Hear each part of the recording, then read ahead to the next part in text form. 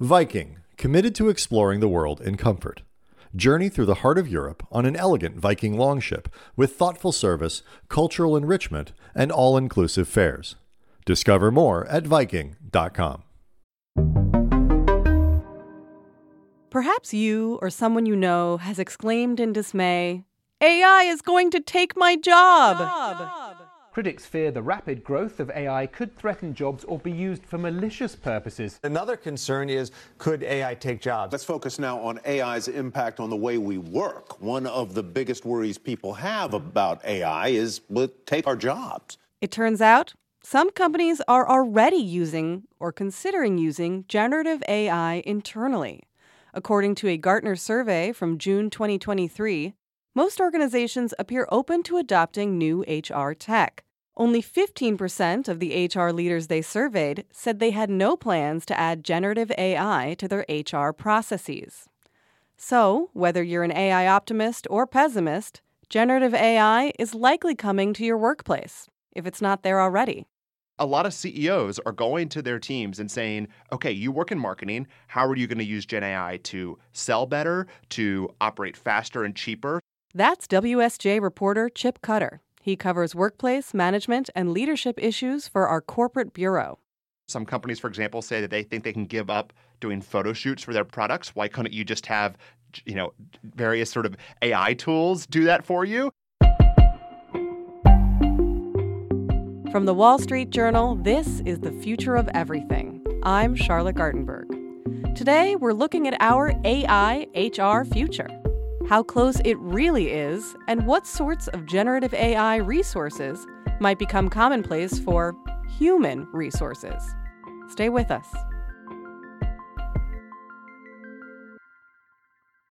This message comes from Viking, committed to exploring the world in comfort. Journey through the heart of Europe on an elegant Viking longship with thoughtful service, destination-focused dining, and cultural enrichment on board and on shore. And every Viking voyage is all-inclusive, with no children and no casinos. Discover more at Viking.com.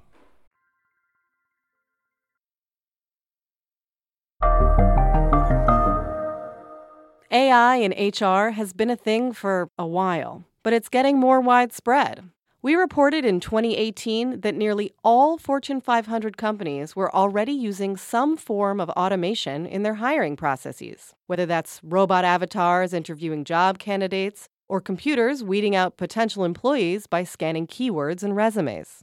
Last month, WSJ reporter Chip Cutter went to the World Economic Forum in Davos, Switzerland.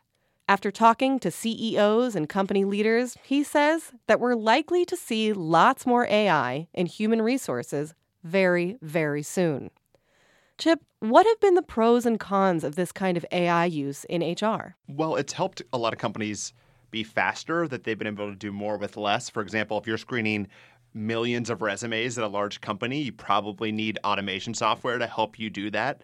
Otherwise, it'd be really hard for one person to sift through all that. So that's been around for years, right? It's like ways to figure out the right candidates to interview, ways to, for example, look at who might be at risk of quitting. Companies oftentimes have built like complex software to see who's been in a role for a given amount of time, who maybe is in need of a promotion and hasn't got one. There's all these ways that companies can kind of get a sense for whether someone's a flight risk. So that's been one way that companies have used some of this technology in the past. But right now, I think we're on the cusp of a lot of change. And many companies, many CEOs are telling their HR chiefs and all of their department heads, you need to think about sort of how Gen AI is going to change how we work. You were just in Davos, so I want to talk specifically about generative AI because it's being more integrated into workplaces. What have you been hearing? You could not walk down the promenade, the main street in Davos, without just seeing one display after the next about sort of how AI is going to transform corporate America. Every interview with CEOs would somehow come back to generative AI and how they were trying to use it within their companies. Some organizations have a real plan. Others are sort of earlier in their efforts. But a lot of CEOs are going to their teams and saying, okay, you work in marketing. How are you going to use Gen AI to sell better, to operate faster and cheaper? Some companies, for example, say that they think they can give up doing photo shoots for their products. Why couldn't you just have various sort of AI tools do that for you. But then AI and HR was a big discussion as well. So, for example, one HR chief at a large tech company told me that she has done an interesting experiment with Gen AI. And there was a case in her company where a manager and that person's direct report were not getting along. And so she said, with both people's permission, can we upload the chat logs between them and see what happened? Like, why aren't they getting along? And so they ended up uploading pages and pages of logs, and they came up with some sort of interesting answers. And one was that the employee was asking way too many questions, and then the manager was getting frustrated by this, and the manager also felt that the manager wasn't being heard. And so just having that information, they were able to go back to these people, and they said the relationship actually improved afterwards because both sort of knew, okay, this is what's bothering the other person. So it's almost like AI as corporate psychologist. That's wild. That to me was the AI example that I remembered the most and that stood out to me as the most distinctive in a week full of conversations on this. But to me, it shows that HR chiefs are thinking, could Gen AI really change how we operate? And if you think about this example, it'd be really boring for a person to go through pages and pages of logs and try to see, wait a minute, why do these people not like each other? What's happening there? But a machine can do that pretty easily. But who might have an objection to having AI play that role in HR? Well, you could see workers being frustrated if this is done in a case where they don't know about it or they haven't given their permission. And if we're using corporate chat tools, we've given up our permission. Like our company is able to sift through that. But in this case, everybody knew this was going on, but you could see down the road where some might think this feels a little bit like Big Brother. What have you been seeing in terms of more high-level attitudes about generative AI in HR? Yeah, so many HR executives are optimistic about it. They do feel like they want to use it to some extent. And it's oftentimes cases where companies might roll out, for example, a chatbot that helps people. So an employee could more easily ask, like, how many vacation days do I have left? Or what is our policy on X? The type of questions where someone might go to an HR person and ask them. Some HR people think, like, why can't we just build a tool that answers them more easily? That's one area where a lot are looking, uploading policy manuals, uploading benefits guides, all of this stuff where it just might be easier just to have Gen AI sort of be an aid that helps employees navigate the company. Overall, HR, like a lot of functions in corporate America, is being asked to do more with less. There's companies, this as we're continuing to see, sort of an era of layoffs and kind of white-collar job cuts in particular. So it's not that HR teams are going to get tons of additional people this year. So if you're an HR executive, you're trying to figure out how do we do more with less, and many are thinking Gen AI could be helpful here. So what stands in the way of there being more generative AI in HR in the future? Part of it is cost. I mean, companies might think they'll save money with this eventually, but not in the short term. It's going to cost money to set this up and to be able to do this. So that's one immediate barrier. And the other is just technical know-how. Companies are at all different stages on this. I mean, some executives are really immersed in it. Some companies, for example, have rolled out sort of mandatory Gen AI training where, for example, by March, everybody in the company has to complete, this multi-hour course on Gen AI. So you're up to speed on it, you're experimenting with it, you're thinking about how it could impact your job. And then there's a lot of other companies that are saying, this is still hype, it's still unproven, we don't want to be an early mover on this, let's hold back. So it really, I think, depends on the attitudes that executives have towards this technology too. Yeah, I got that impression a bit from this Gartner survey from this past summer that found that only 5% of HR leaders were reporting that they were already implementing generative AI, and only 9% of those surveyed were currently conducting generative AI pilots, which seems low to me. Very low. Is this going to take off soon, or? You keep hearing that, 2023 was the year that we experimented with it, and 2024 is the year that Gen AI is rolled out at scale at companies. And I mean, that's what some executives are saying, but then you look at numbers like you just, shared, it's clear a lot of companies are still very early on all of this. We may be in the early days of generative AI being used in HR, but according to the founder of Girls Who Code and Moms First, the focus should be on tech innovation and mitigating risks. Next up, Reshma Saujani tells us about her organization's new chatbot and why she's optimistic about how AI will be used in the future, both at work and beyond. That's next. Robert Half research indicates 9 out of 10 hiring managers are having difficulty hiring. Robert Half is here to help. Our recruiting professionals utilize our proprietary AI to connect businesses with highly skilled talent. At Robert Half, we know talent. Visit roberthalf.com today.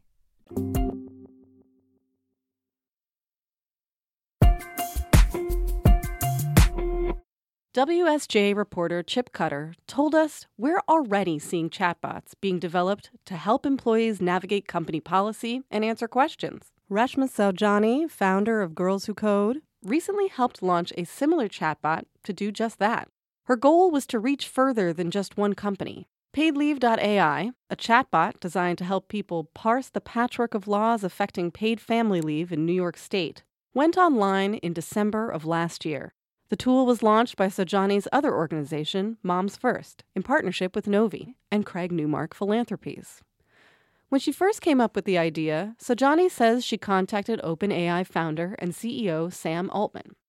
She says he put her in touch with the team behind ChatGPT, who provided early technical advice and support. They connected her with Novi, a developer that is part of the OpenAI Service Alliance, who developed PaidLeave.ai on OpenAI tools. The goal of PaidLeave.ai? To answer questions about leave policies in plain language. I began by asking Reshma Saujani to take me through how the website works. So let's say you're pregnant and you go to PaidLeave.ai, and what it's going to tell you is, am I eligible? How much money am I eligible for? And it's going to give you an action plan. When you go to the government website, they don't really do that for you. And one of the things I love about the site is it gives you a bunch of kind of easy prompts because maybe you don't know what you're supposed to ask for. It doesn't just answer your questions. It will draft you an email to HR if you need one. It will let you email yourself an action plan or a checklist. You can save it and send it to yourself and continue to work on it. So do you see this as a model for other kinds of chatbots being used in HR? It's very interesting because you can tell on PaidLeave.ai where's the traffic coming from. Most of the traffic's coming from LinkedIn. And if you look and see, it's literally HR professionals sending it to one another. Well, I find it super interesting that you've talked to HR people that are like, yeah, bring on the chatbots. We've been operating in a state of fear that we need to move through. Now, that doesn't mean that we should be like, there's no risks, it's all good. But that means, though, that we should be mitigating the risks, but still thinking about the innovation. Right. So let's look the risks in the face here. What are the risks of creating an HR chatbot? I think one of them is that it's going to replace workers. And so I think that there's a lot of fear that a tool like this will make it you don't really need a human to help you navigate this process because now you got a chatbot to do it. I think the second thing is it will give you the wrong answers, which is terrifying, right? When it comes to these life momentous events that you really need to know, how much money am I going to get? Or what do I need to save for? And so these risks or these fears are real. And people are really feeling them. And it's funny, when I started this project, the first question I asked was, what are the hallucinations? Do I have to hire a human? You know what I mean? To make sure that they're looking through all the answers.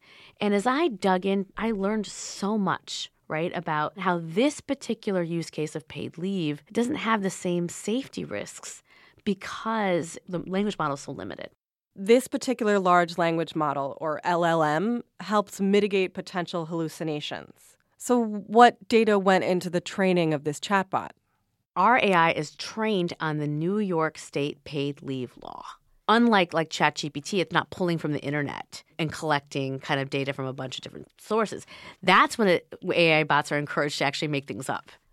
Did you weigh hallucination against how much information you could possibly make available? Absolutely. Listen, like I said, this is one of the first use cases of doing this, so I did not want to set us up to fail. And so what's interesting is because there is, again, a limited LLM on this, there's less safety and risk issues. So with the large language model you're training it on, it's limited to New York State law. Yeah. That helps get rid of some or get around some of the possible, quote-unquote, hallucinations. Correct. Yeah. But then we do have the risks of, is this going to replace humans, the ones that you mentioned? How do we deal with those things? I don't know. It's so funny. Again, remember, I spend my life teaching girls to code. And I've had moments where like, wait, should they still learn how to code? You know, because there's this perception, right, that the skills that you're really going to need in this artificial intelligence moment is creativity. Like you're going to actually need to lean more into the liberal arts because the bots will code for you. So I think that we have to see in many ways how this kind of plays out. But I still worry about it in the future. I mean, if we see more chatbots replace HR employees, that I won't be able to interact with a human being during a time that's pretty sensitive. It feels potentially dehumanizing, like I'm just data relating with data. It might, but what are we going to do? It's here. It's here. We're stuck in this conversation of like doomsday, and it's preventing us from really capturing all the opportunities and use cases of AI. Every conversation that we're engaging on in AI is it good or is it bad? Is it going to destroy us or not? Is it going to like replace workers or not? It's here. It is here. And so now the question is how do we use the technology in a way to help people, to preserve jobs, right? To solve COVID, cancer, climate, right? To do good things. Yeah. You know, not having access to paid leave is a major driver of women leaving the workforce or downshifting. And so, like, if I can actually navigate having time off, money in my pocket, the resources I need maybe to hire a care worker or to get sorted, right, I'm going to stay in the workforce. So what's the bigger picture here? Where do you hope paid leave.ai goes from here? We're going to expand. The goal now is I want to prove that generative AI can actually increase the uptake of benefits and figure out exactly how to do that. So that means I got to have a handful of governors that are partners so we can work with the Department of Labor to understand what are the pain points, is our tool solving for those pain points, and now what's the uptake of benefits now that we have this tool? I'm noticing this trend in how you're talking about things. I think one of the things people think about AI is like that it is the solution in itself, that the product, the AI, the chatbot is the endpoint. You don't seem to be talking about it in that way. You seem to be talking about it as this is the next step in a journey towards other things. Absolutely. I think it's like a tool, a friend, a helper. I see this from an activist perspective. Like my sole laser focus is to get paid leave and childcare passed. And so I'm thinking about all the different ways, all tools that we can have to do that. Part of why I think this got so much attention, it was unexpected. It was an unexpected use case of generative AI. And so I think as we're looking at what are the use cases of generative AI, go to the unexpected, go to the most vulnerable. Like the next place I want to go is like, how am I helping military vets access their benefits? How am I helping people who need food stamps access their benefits? How am I helping people on Medicare access their benefits? Who's the most vulnerable? And how do we build, AIs for those communities to help them change the quality of their lives? That's where we need to begin.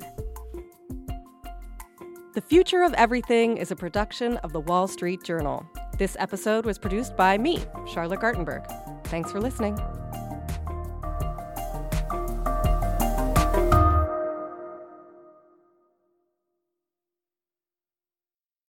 This message comes from Viking, committed to exploring the world in comfort.